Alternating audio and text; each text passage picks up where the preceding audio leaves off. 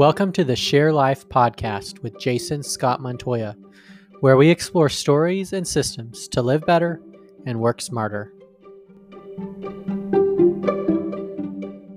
Welcome to another inspirational people interview on the Share Life podcast. Today, I'm here with Justin DeVries. Did I get that right? DeVries? Yes, that's right. You got it. Dustin, say hello. Welcome. Hey, thank you for having me. Dustin is the owner of an Austin-based app development company. It's called Caffeine Interactive. Caffeine Interactive. So we definitely need to talk about what your caffeine sources are over there.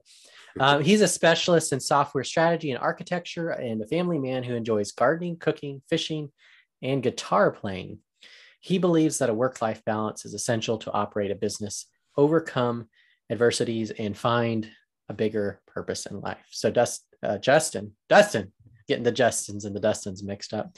Dustin, welcome. Tell us about you and your story and how you got to be a business owner and how that journey's been and how that brings you to today and how cooking ties into all of that as well. Okay, sounds good. Yeah, first, thanks for having me. So my story, I started off, graduated from college. I went off, got a job in the semiconductor industry for about 10 years. Started to learn that wasn't really what I wanted to do. I wanted to have more freedom in my life than maybe provided with a 9-to-5 corporate job. So a lot of stress related to that. So started doing some freelance work. I'd always been, even when I was working in the corporate world, doing software development. So just kind of broadened that, started building more websites, web apps, that sort of thing. Kind of hit critical mass, and this was 2010, I guess, when I left the corporate world. Okay. 2013 kind of hit critical mass where it's like, okay, well, I've got more work that I can handle. You need to start telling people no, raise my rates, or I can start building a team. So that's what I did. Okay. Here we are. Now that's the difference between you and I. So I used to own a marketing agency. It's called Noodlehead Marketing. And I went down that road, and now I'm an independent contractor, freelancer, consultant, however you want to label me. But I'm doing the opposite, which is I don't want to build a team right now. So it's funny because, we all go down different paths and it leads to. You might have made the right decision. To be quite honest. It's hard. We'll see. It is hard. I think there are a lot of benefits to having a team that I do miss.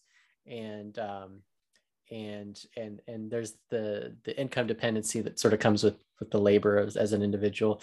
And it's pros and cons. It's just, I think for me, I found it to be a distraction from the purpose, kind of like you were mentioned in your statement. So tell us how that's unfolded and why you call it Caffeine Interactive, and whether or not you have Mountain Dew stored in the refrigerator or not. No, pretty much just iced tea and coffee. Those are my and an occasional Diet Dr. Pepper for any. Well, you can't see it because my green screen.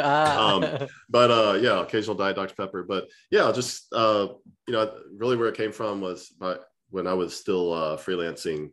My wife was involved in another startup company. Her and another person started a business, and they called it Caffeine Consulting.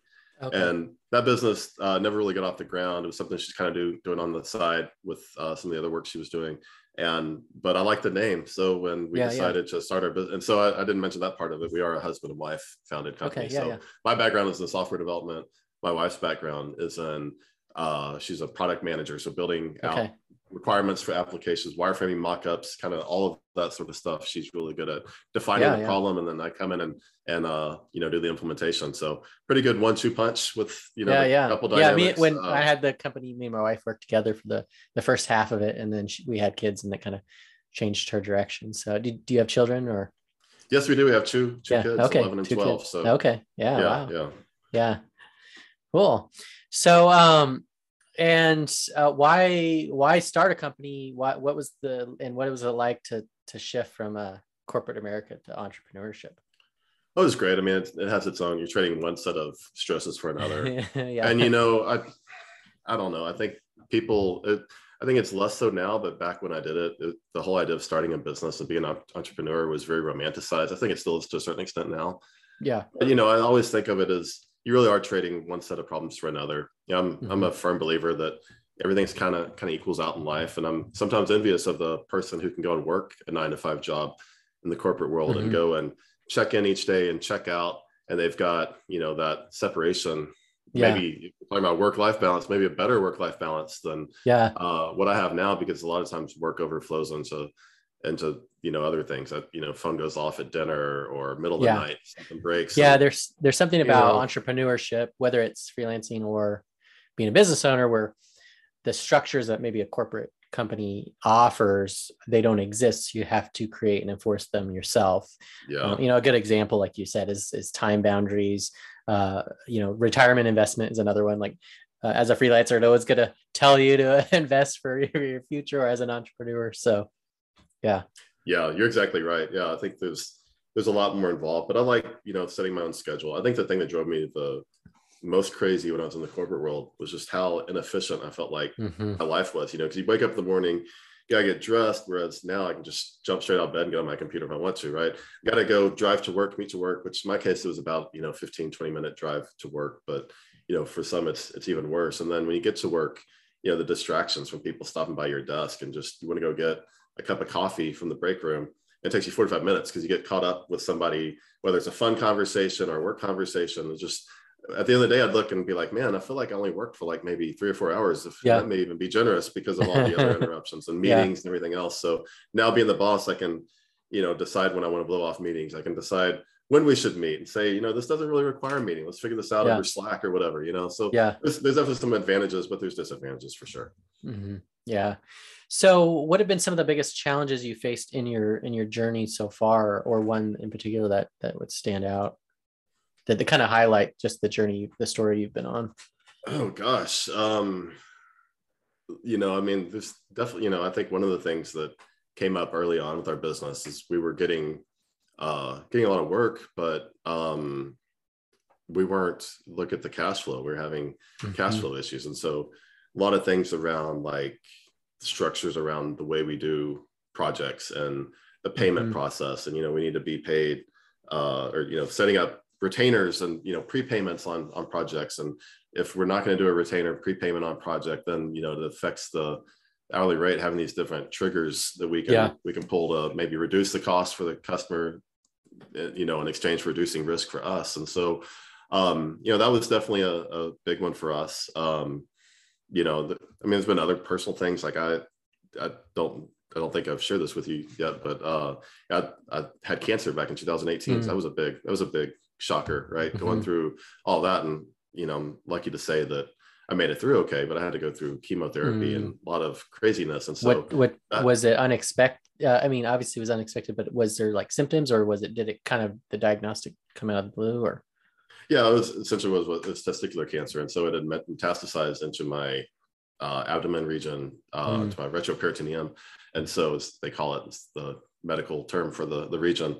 But it's going for walks every day and going for a run every now and then. I was just getting these weird pains after about a mile, and it just like really debilitating, right? I have to like sit down. And so started going and getting it checked out. Thought it was like GI tract related stuff, and ended up being, they found this huge mass in my body, and like, well, and I thought it was a sarcoma, so there's a lot of just fear and trauma around that. Cause at one point we thought it was a sarcoma, which is like much, the prognosis on that is very poor compared to most testicular cancers. And so a lot of fear around that. We'd gone through, having building a family and everything else, and realizing that my time may be short-lived here. And so how do we deal with that? How do we also deal with, everything else that's going on in our lives, running a business? And, fortunately, I think we were able to build up the business to a point then, and build up the right systems and hire the right people that were able to overcome that and do well. But that was a really traumatic experience. And, that was certainly a big challenge. Do you still, it's what, 3 years later? Yeah. Do you still feel like you're recovering from that season? Or have Not you moved really. past it? I mean, I feel like I'm, from a health, like physical perspective, I feel very healthy and I feel good. So I don't see a lot of problems from that perspective. Mentally, emotionally, yeah, I think it's changed me.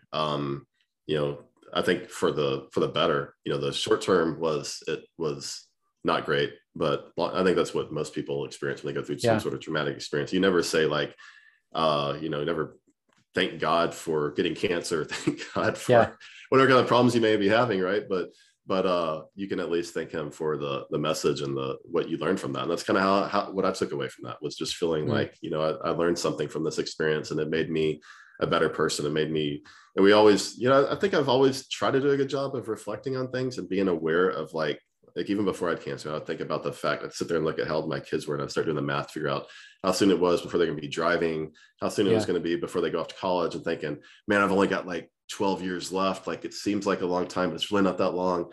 And then, you know, cancer just kind of put a whole other dynamic of like not taking things for granted. Everyone probably says that who's gone through cancer and been fortunate enough to make it through and survive.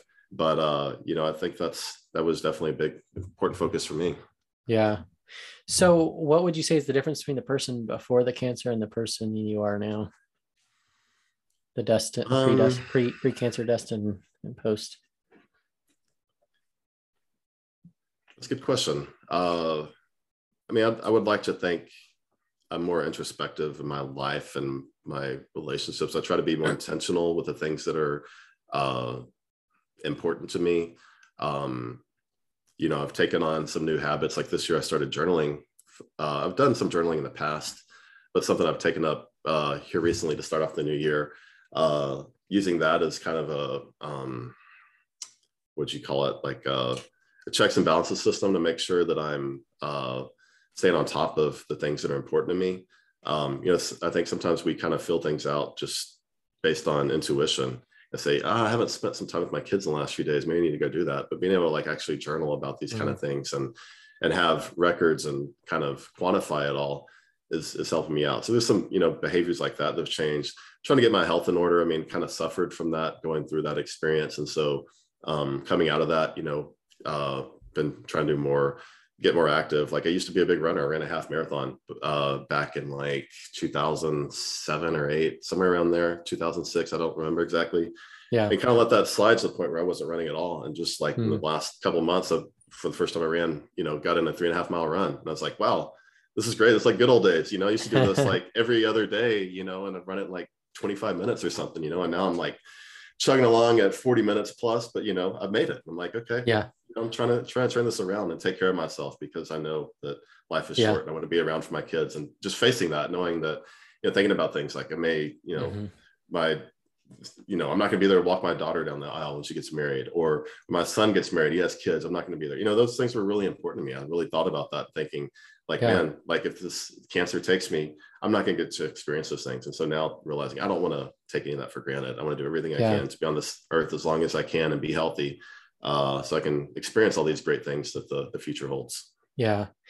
Do you find that, I mean, as an entrepreneur, you're used to sort of taking control of your destiny in a way, but something like cancer sort of takes that steering wheel or control away, or at least the perception that we have that. So how do you sort of reconcile that with the idea of having grace for yourself, in the sense that as much as you'd like to be able to sort of overcome, there are some things of which we're subject to things that are beyond our control? Does that make sense? Yeah, it does. And, you know, the way I would answer that is, you know, I love last couple of years, I've really grown to just love the Serenity Prayer. Someone asked me the other day, if you had a sheet of paper in your pocket that would have one saying on it, what would it be? And I answered the Serenity Prayer, which, you know, for listeners, you know, basically probably most know the Serenity Prayer. If not, grant me the serenity to accept the things I cannot change, the courage to change the things I can, and the wisdom to know the difference. And I think that ties right in with what you're saying, because there's so many things that we can control that we should try to control. And there's so many things we can't control. And, you know, I see that all the time. I see that play out with my family, not just my immediate family, but I mean, my extended family, you know, disagreements between aunts and uncles or whatever it might be, right? Different things that come up. And it's like, well, you know, some things you just can't, you know, I can't control looking at, say, other people's relationships, or I can't control well, I guess maybe to some extent I could control cancer, living a healthier life, but I don't even know where mine came from. You know, I don't know that it was because I was living a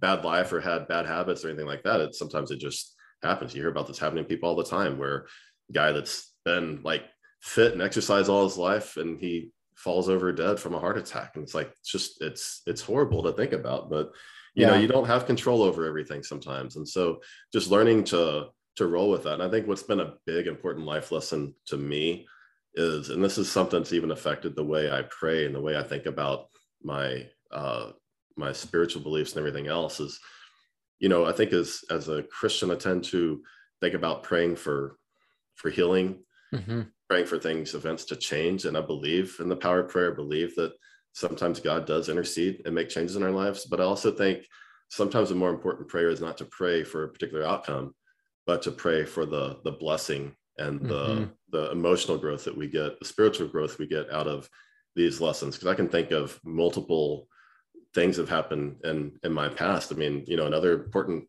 thing from my past is we adopted our 2 kids through foster care. Okay.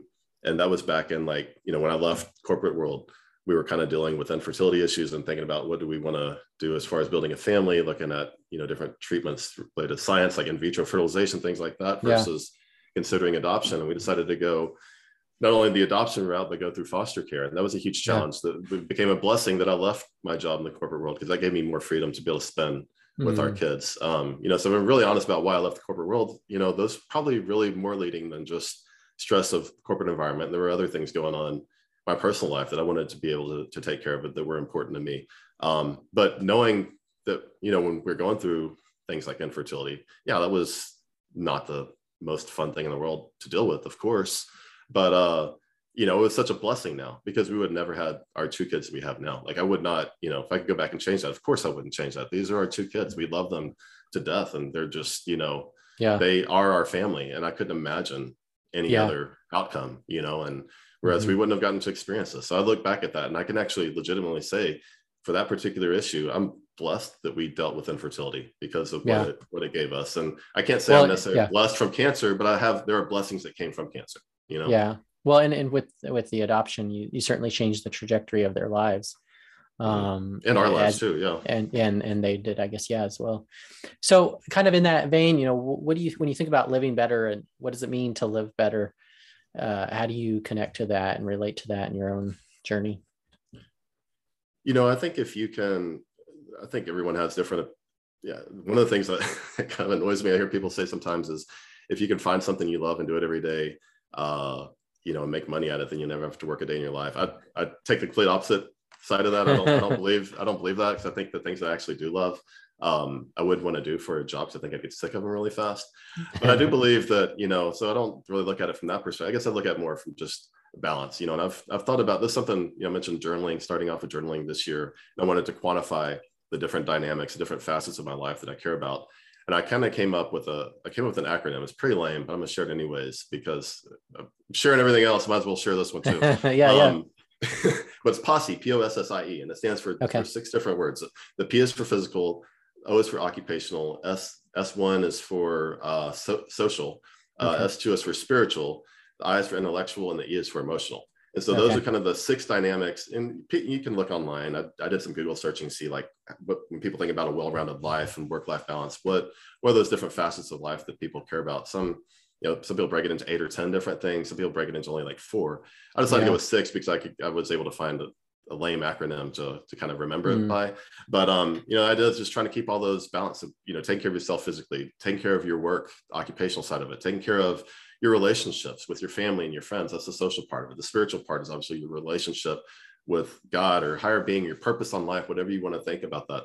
I is the intellectual side, learning, stimulating your brain, challenging yourself, and E, emotional, connecting with yourself, taking some time to just really think about life and whether it's meditating, whatever the case may be, just using those tools in your life to become a better person. And then by breaking it out into those different buckets, I can ask myself every day, and I make this part of my journaling process, ask myself, how am I feeling each of these 6 buckets? Am I doing a good job on these, or am I not? And at the end of the week or at the end of the month, I can look back and I can see, okay, well, every day I managed to do a good job with work, but I really didn't do a good job, with my relationships. I didn't spend as much time with my family as I should have. And then making a focus the next week or the next month to be more intentional about that. I think it's been helpful for me. Yeah. So on the work front, then how do you connect that? And you talk about work-life balance. What does it mean to work smarter, and how do you navigate the tension between the personal and the work? So I think working smarter. I just got finished reading the book Atomic Habits. I don't know if Okay. you're familiar with the book, but it's Yeah, I've heard of it. I've read another one called The Power of Habit, which I think is pretty similar. okay. Yeah. Okay. Well, in Atomic Habits, he talks a little bit about you know, some of these topics like working smarter, and he actually put it in a phrase that I really like, because I used to go to, when I first started off as an entrepreneur, I was kind of still working in the corporate world, but I'd gotten into affiliate marketing. We went to some affiliate marketing conventions. They were great. I mean, enjoyed them, but I started to see like this culture of people who just go to all these conventions all the time, and they're reading all these books, but it's like, what action are you actually really taking? Yeah. And then in Atomic Habits, he brings this up. He talks about motion versus action.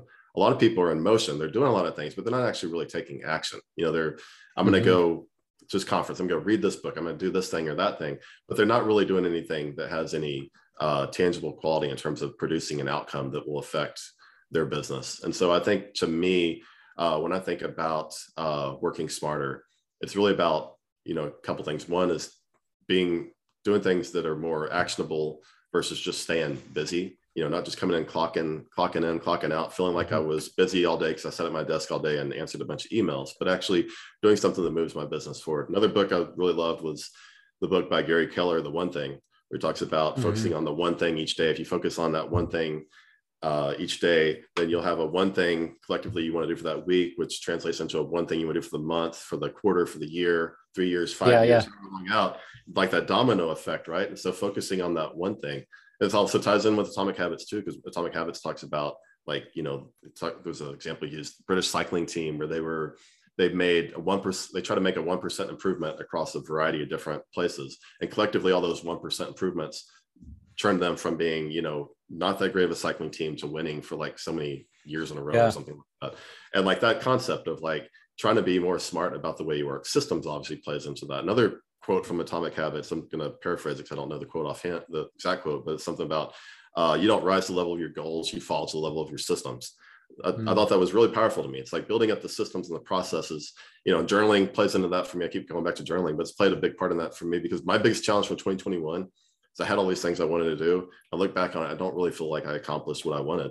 And I know that the biggest reason for that was probably because there were most days where I came in, I said, this is what I want to do today, but I let another excuse get in my way of actually accomplishing what was needed. Now, how does that tie in with personal life? I mean, that's, just trying to get work balance so you're focused on the right things is tough enough. And then being able to step away from that at the end of the day, I think just being disciplined. Another thing I try to do is I try to do my one thing. I like to do that first, so if I don't get anything else done, at least got that one thing that I know I need to do to move my business forward. And then being able to step away and, turn off the phone and spend time with the family and all that is obviously important. Yeah. A few things you said reminded me years ago when I was having trouble with that consistency dynamic. In a way, I knew what needed to be done. I knew how to make the success or the results that I was looking for. I just couldn't actually do those things. And I heard, I was at an event with Jim Collins speaking, and he made a comment. He said mediocrity is the sign of chronic inconsistency. And it was like, he's talking right to me. And so at the same time, I ran into this tool of, unfortunately, which is no longer around, but it was called I Run, You Run.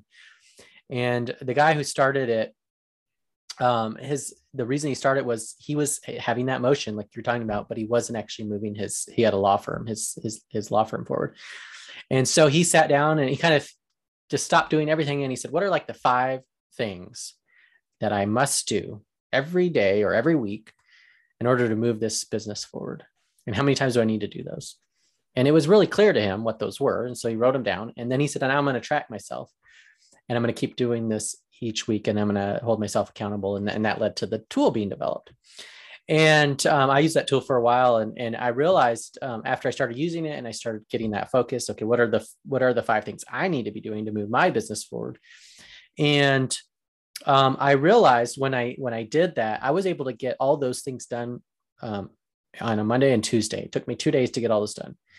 And so what that revealed to me was there were one, I wasn't doing those things. So I was spending a whole week doing things that weren't those things. And then it also revealed when I got that focus, I now had 3 extra days to go do other things, build relationships or community building or networking or whatever. So that was interesting to just go through that exercise. It's, often in retrospect, that busy work, that motion, we want to feel good about what we're doing. And it's less about actually accomplishing the goal that maybe we say we want, but for some reason we're not actually wanting it, or I'd have to kind of dissect that a little bit more, but does that make sense? Yeah, no, I agree 100%. I think we even subconsciously, a lot of times we allow things like, I feel like if I'm checking my work email and I'm responding to customers, I'm doing a great service to my company. I'm doing what I'm supposed to do. But the reality is sometimes I use that as an excuse not to do what I should actually be doing. Right. So Yeah, can that customer wait? If it's a emergency, yeah, maybe it's an immediate response. Yeah. But if it's something that can wait a few hours so I can focus on what's more important, why not go ahead and do that and then just batch process my email? I mean, I know people who, and this is something I've toyed with, I haven't actually embraced, but I've been kind of thinking about in 2022, actually setting up my inbox so that, there's I think, is it Boomerang? I can't remember. There's a plugin for Gmail. Well, I know in Gmail you can snooze. So. Okay, maybe they didn't have the feature back when I was using it before. Yeah. It used to be you had to get a plugin and actually snooze or have it delivered. Say deliver my email at noon and 6 p.m. every day or whatever. And I've even thought about doing that. It's like you can easily get distracted. That's one of my biggest problems. That's why I had to finally get intentional. And I'm still, even though I'm writing it down every day and I'm like focused on it, I'm like calling out like this is my one thing and I'm gonna do it and I've got to like check it off on my journal. There's like this accountability aspect to it. I'm still finding myself not doing it first. Find myself late in the day. I'm like, oh my gosh, I did not get this thing done. I gotta get it done right now, and I'm struggling to get it done. It's so frustrating. It like makes me so angry. But sometimes it takes a while to break bad habits. You got to put into practice new things and start to retrain your brain, and that's kind of what I'm struggling with now. Yeah, well, and I think like you mentioned earlier, the systems piece of it. And for me, when I ended up shutting down my company in 2014 and started freelancing, and in the first few years, there was a natural tension in being a freelancer who had to provide for his family. So I was the sole income for our home. That bear was chasing me, so to speak. And when the bear's chasing you, that gives you motivation, right? That gave me motivation. But as I've been freelancing since then, so it's a little over 7 years now, as I've been more successful and I have more steadiness and I have financial buffers, that bear isn't there anymore. And he pokes his head out every once in a while to say hi, but it's not the same as him chasing me.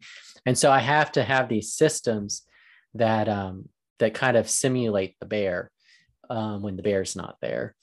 And the other part of it for me now is, I'm having a little bit of health issues with my neck. I've got some discs in my neck that are pushing on nerves in my right arm and causing pain and tingling and numbness. And so it's debilitating where like I don't have the stamina that I did before. I'm having to, and even the motivational piece is it's diminished because of this. I feel like I'm kind of stuck until I'm able to get this resolved. So it's another type of, it's almost like a different tension, but these are circumstances, they're contextual environments that we're in that do shape us. And a lot of times more so than even when we have all the right things in place to handle them, sometimes those contexts can diminish our motivation, our discipline, even when we've had those before. Does that make sense? Yeah, it does. Yeah. And I like your analogy of the bear chasing you and having to artificially introduce that from time to time to keep the motivation up. Yeah. And I'm a strong proponent of everyone's kind of motivated by different factors. Some people work better with the fear of failure, and some people work better, just from a management perspective, looking at our employees. Some people work better with the rewards of success and being motivated and acknowledged, and they look for that praise versus the fear of something going bad. And there's all kinds of different varieties of it. But yeah, I think those are good.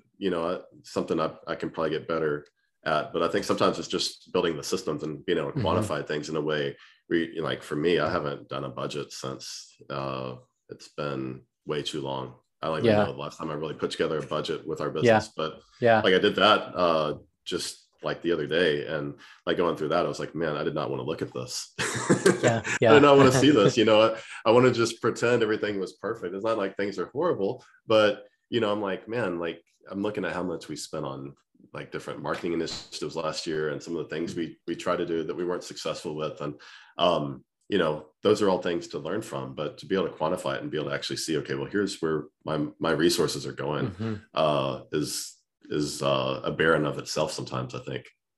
Yeah. There's have you ever heard of Admiral Stockdale?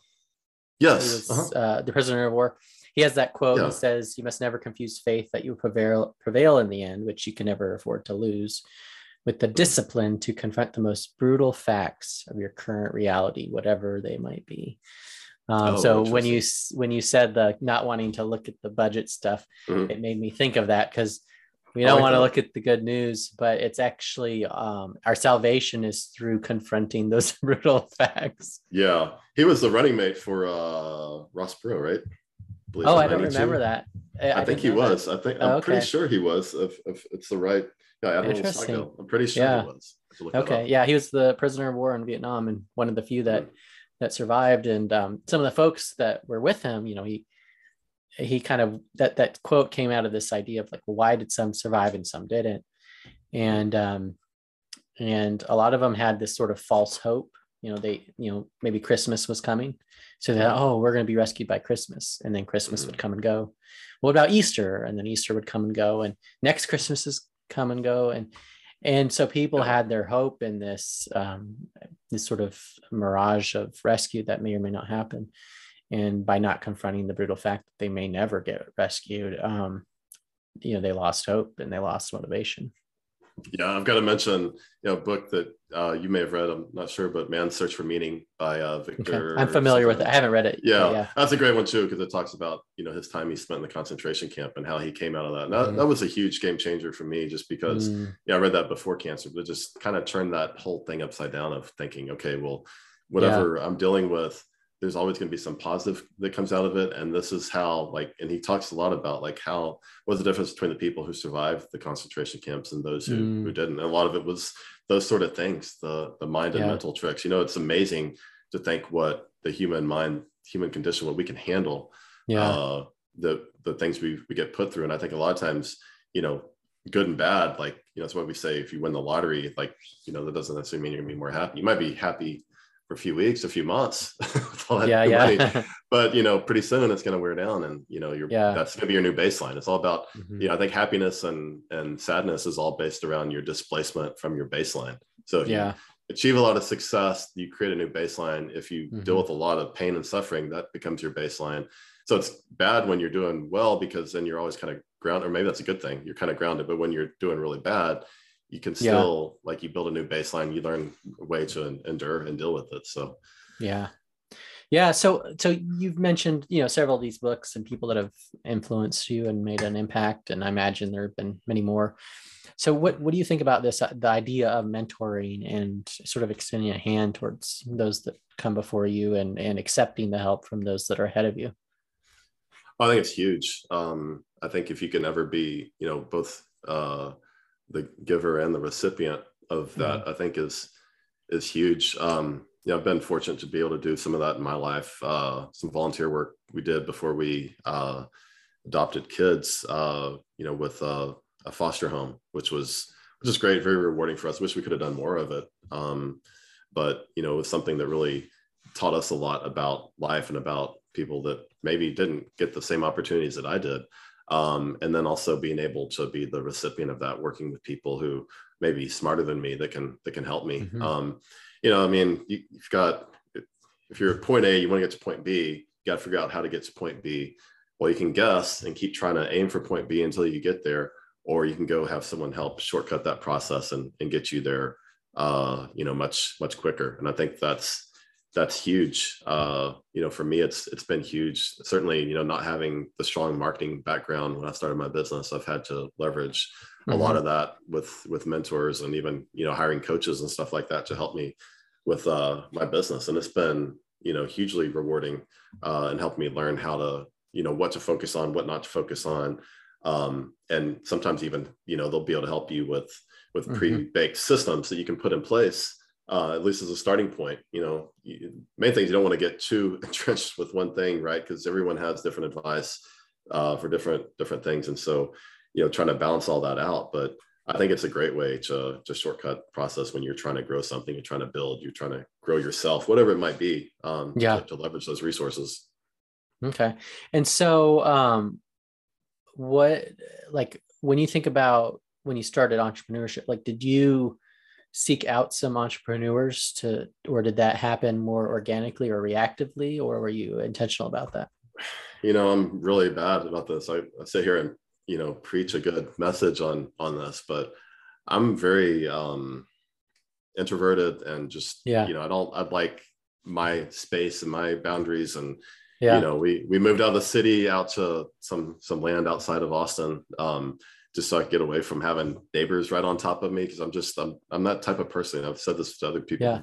before, but like, I'll go down and rent a ladder from Home Depot before I'll go borrow one from a neighbor. Cause I'd hate Yeah. like inconveniencing people and stuff like that. So same Mhm. thing with the mentorship. I think that was something that it wasn't natural for me. And so maybe that's an important lesson to take from this is there's certain things that come really natural to you that you're good at. There's things I'm not good at. Like I'm not good at public speaking. I'm not like, I've done some, podcasting and things like that. I'm guest on your show, trying to keep it together here and not fall apart. But like it's not something that comes natural to me, right? So I have to Yeah. be more intentional about it versus other things. I think with some of this, that's the same here of reaching out to resources. I've had to be more intentional about because it didn't come naturally. Some people are just like real good about, I got this problem, I know someone who can help me fix it. I'm gonna go chat with them for 30 minutes and I'm moving along, whereas me, I'm like, I don't want to go and convince them. I'm going to plow through this, and then 2 days later I'm stuck in. That's one of my things I didn't get done because I'm churning on it and not actually making progress. So I'm trying to be more intentional about it, and I think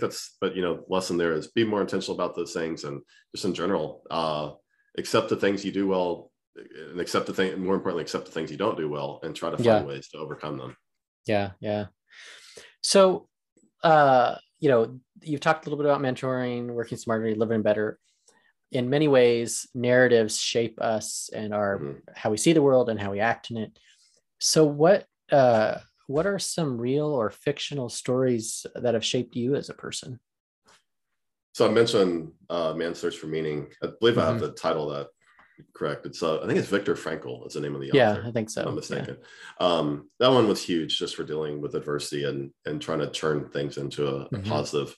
Other ones like I read the biography by Phil Knight, is it Shoe Dog Millionaire? I can't remember the name of it exactly, but it was his biography about how he founded Nike and some of the adversity he went through. And hearing him give messages, like I mentioned the cash flow issue earlier, that we dealt with early on, and hearing him put that in, because we were dealing with cash flow issues with earnings an order of magnitude less than his. He was dealing with making like $1 million a month and he's having to borrow money from questionable places because he couldn't because of the cash flow issues. People were on like net 30, net 45, net 60 terms, and he's shipping out all these products not getting paid for 60 days.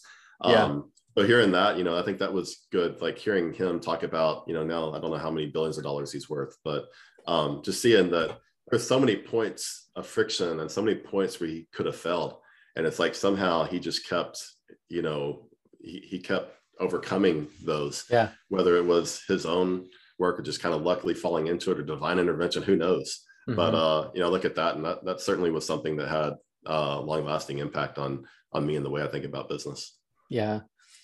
Now, I think you are into music. Is there anything about music that has to do with stories and narrative that appeals to you, or is it simply a different type of outlet for you? I think it's more a different type of outlet. I mean, I listen to a wide variety of music. I mean, certainly there are songs that have a lot of impact on me. When I think about my 6 buckets I like to fill, emotional, I think one of the best ways for me sometimes to fill my emotional bucket is just to sit back and listen to some music, something that's maybe allows me a little bit more introspective and think more about my life and my place on this earth, and think about my family, think about my parents, and think about getting older, and all these different things. So I find a lot from that. I play music as well. I haven't been as active lately. It's one of those things, kind of New Year's 2022 resolution I have on my plate to try to do more of that. But I think I kind of got bored with it for a while, but getting back into that because I know that's a great emotional outlet. So I look at it more as just it's exercising a part of my brain that I think the other things I do day to day don't exactly exercise. And that's what I really get most out of music. Sometimes it's just simply sitting out back, with the smoker going, with some music playing and just having fun. But sometimes it's more personal and, laying in bed with the headphones on, listening to music closely, get a lot out of that as well. Yeah. So that's certainly a system to help you. And you mentioned the Posse earlier. Are there any other systems that you think about, use, that you've created, that you've discovered? I think making sure I'm keeping track of what I need to do. I mean, a lot of the systems I'm thinking about are more functional. Like, how do I make sure I get done what I need to each day? The journaling has been big. The Posse acronym thing for juggling, handling that. But also, I've started using here. It's been several years now, but I started using Trello pretty extensively, and I use that for all of my. I have a personal to-do list that I just keep track of in there, and I call them swim lanes, and I forget what they call them on. I think they're not boards. I think they're columns. I forget what the terminology is in Trello, but you can set up different. I call them swim lanes. So different swim lanes for the different activities you have going on. So like I've got a today swim lane, which is just what I need to get done today, and then I've got a weekly swim lane. That's everything I want to get done this week, and then I've got a monthly swim lane, so I can track, what I need to get, what I want to focus on for the month. But then the things that are more important get moved over, more and more to the left as they become more important, become more dominant, and, whatever I'm focused on that day or that week, and then moving more to the right as, things that I need to remember. And it's also great just for, I was going through cancer, and now I deal with like follow-up checkups still, even though, I'm mostly cancer free. I still get these things where I've got to deal with like insurance stuff and calling people. You get on the phone and they say, well, we got to resubmit this, and it's going to take 30 to 45 days. And I got to remember to call them back, because if I don't, then they're going to send it to collections. And so I use it a lot of times for that. Like I have a swim lane just for things I'm waiting on, and I'll keep documentation. I'll take pictures of my bills and post them there. So I've got my account number or the invoice number, whatever information they need on that, the date of service. I got all that right there, and I keep it all in one place. Like Trello's been huge for me in managing that. In fact, one of these days I'm going to put together like a blog post or something like that. It sounds like you got a good system. I don't know if it's the greatest system in the world, but it works really well for me. I've tried to-do lists and different to-do apps, and I could never really get exactly what I wanted out of those the way I've been able to with Trello. So but I think everyone has their own process, their own things they're trying to solve. Other systems work better for other people. That's another thing I'm a big proponent of, is like, it's not a one size fits all with this sort of thing, right? It's what works for you. Yeah. So when you think about your cancer, and do you feel like that season prepared you for the pandemic season that followed it? Yeah, I think so. To some extent, I'm like, well, I survived that. Certainly, and I mean, like the odds, like with the type of cancer I had, it was like, high 90% survival rate. So, and even within that, it depends on the type of testicular cancer you have. So some may be closer to 95, some may be closer to 100. Mine happen to be closer to 100, but it's kind of like the pandemic, right? Like the odds of survival of that was maybe, some people say like 1%. But then it breaks down into different risk groups being higher than others and stuff. Yeah, I think it did. Did you set up systems during that season that ended up helping you in the pandemic and the craziness of 2020 and that bled in 2021? Not really. Or was it more just like coping system? I think it's more, I don't think I was ever really that intentional about setting up systems to help me cope. I mean, there were definitely practices. Like I can remember when I was going through cancer, I was real intentional about making sure I didn't do certain things that might be unhealthy. Like, I occasionally have a glass of wine or, a beer or whatever else, and never go crazy with it. But, I see people that get really tempted. But like, I remember when I was going through chemotherapy, I was at MD Anderson in Houston, doing inpatient treatment for 5 days for chemo, and talking to the nurses about it. And they got to develop friendships with them. And they would tell me about other patients who would literally have like bottles of like, Jack Daniels or whatever in their room, like drinking while they're going through chemo. I'm like, holy moly, that is that's intense. Yeah. How about on the business system side, or just the disruption that the pandemic created, losing clients, getting new clients, working remotely more often, things like that? That's one of those things that I think maybe that's a good good way to look at how we prepared. And we were ready for the pandemic because one, our employees have always been remote since 2013, but it forced us to try to build more systems to handle that remote work. So we were already prepared when I had cancer in 2018, certainly prepared now. And we built a lot of systems to make sure we have accountability.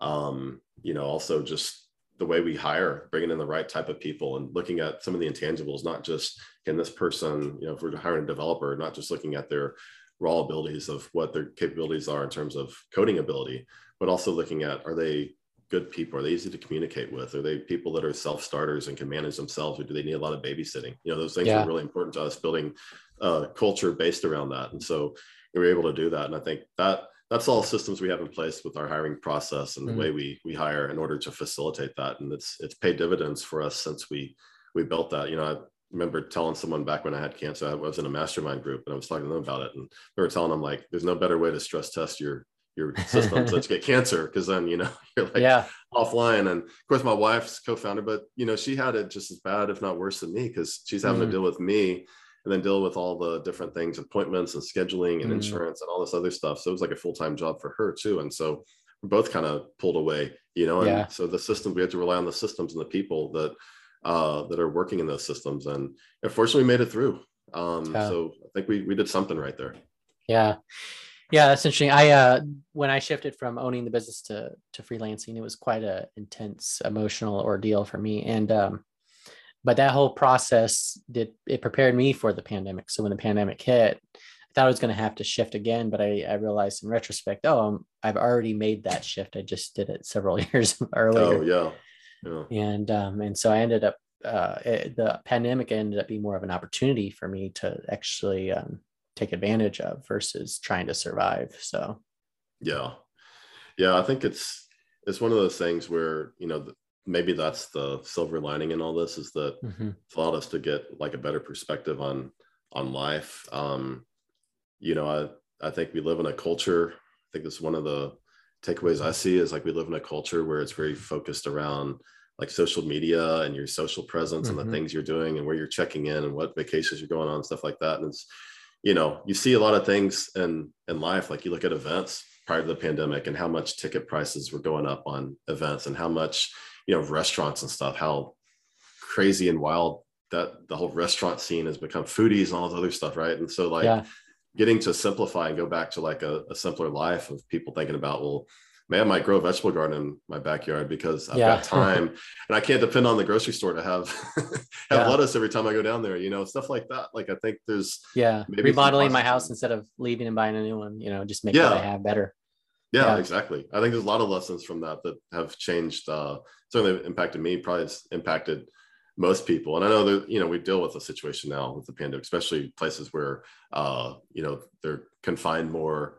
I feel bad for people who live like in New York City, who live in, small rentals or whatever. And, they're trapped in when things go up on the curve and all that. And like, feeling bad for them. It's like, well, mental health is obviously a big thing these days. Well, and I think it's twofold. There you have external enforcement like New York, where the city is forcing them to stay home. But I think there's also a lot of people that are self-enforcing, where they're not leaving, even though they have permission to do so, because of maybe it's the anxiety, or maybe it's the isolation, or whatever, introversion, as you mentioned. It could be a variety of factors. So, but us introverts, we love like being able to wear a mask and just have an excuse to stay home. I'm joking about that because where we live, not a lot of masking going on. I'm not real, I may wear it occasionally, certainly places that require it. I'm going to wear it. I'm not one of those going and yelling at people or anything like that, but just trying to balance all that out, like figure out what is the right thing to do. But I think there's definitely a lot of lessons to be learned from that. Just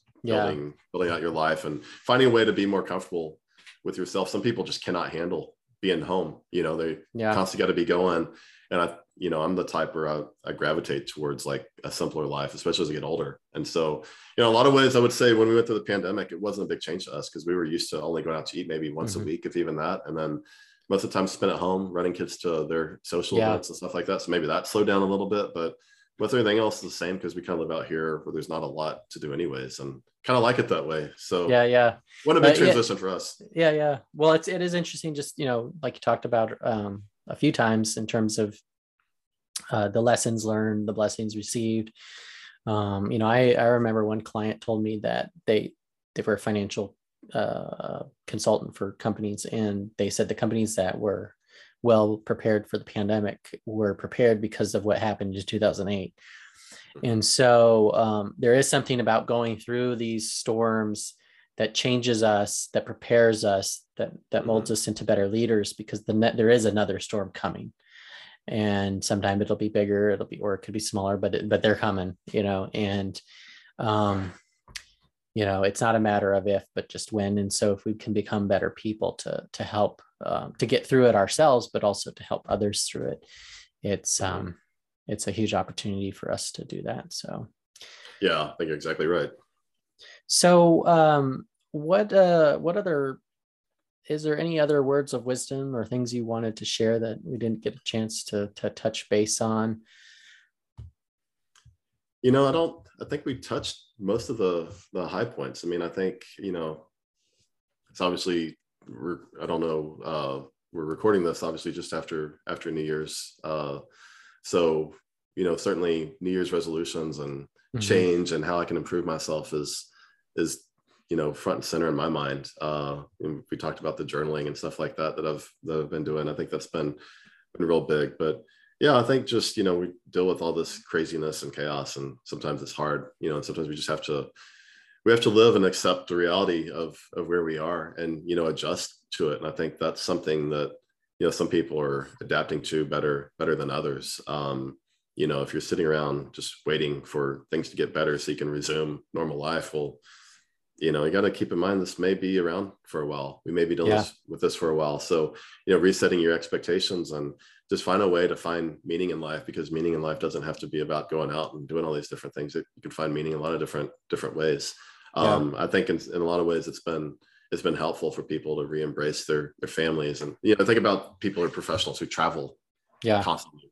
They're on the road 5 days a week and never see their kids. Well, now they're having to relearn what life is like being at home, 7 days a week, month after month. And so there's probably some good in that, and just, continue to pray for everybody that, obviously businesses are impacted by the pandemic and stuff like that. Seems like we're doing okay, but I don't know what's going to happen next. So just being prepared. But I think we hit most of the high points. So high points or low points, whatever you want to call them. So what are you up to, and how can people connect to you?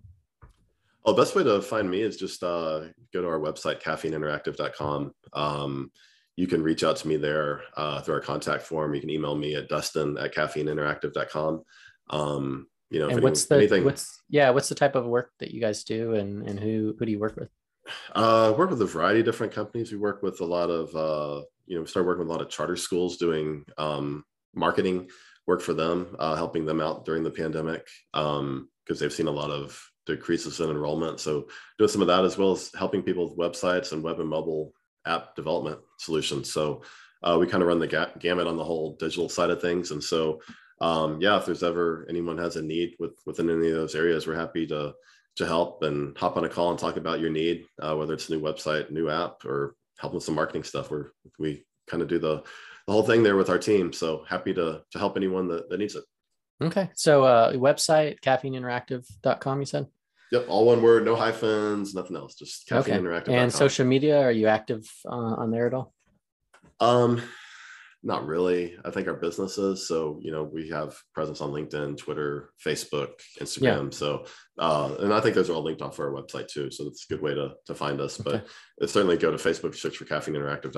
Just search for Caffeine Interactive. We should probably be at the top of that list. So you'll find us there. We post on there from time to time too. So.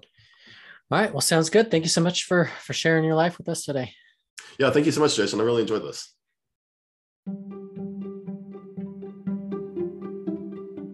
Thank you for listening to this episode of Share Life.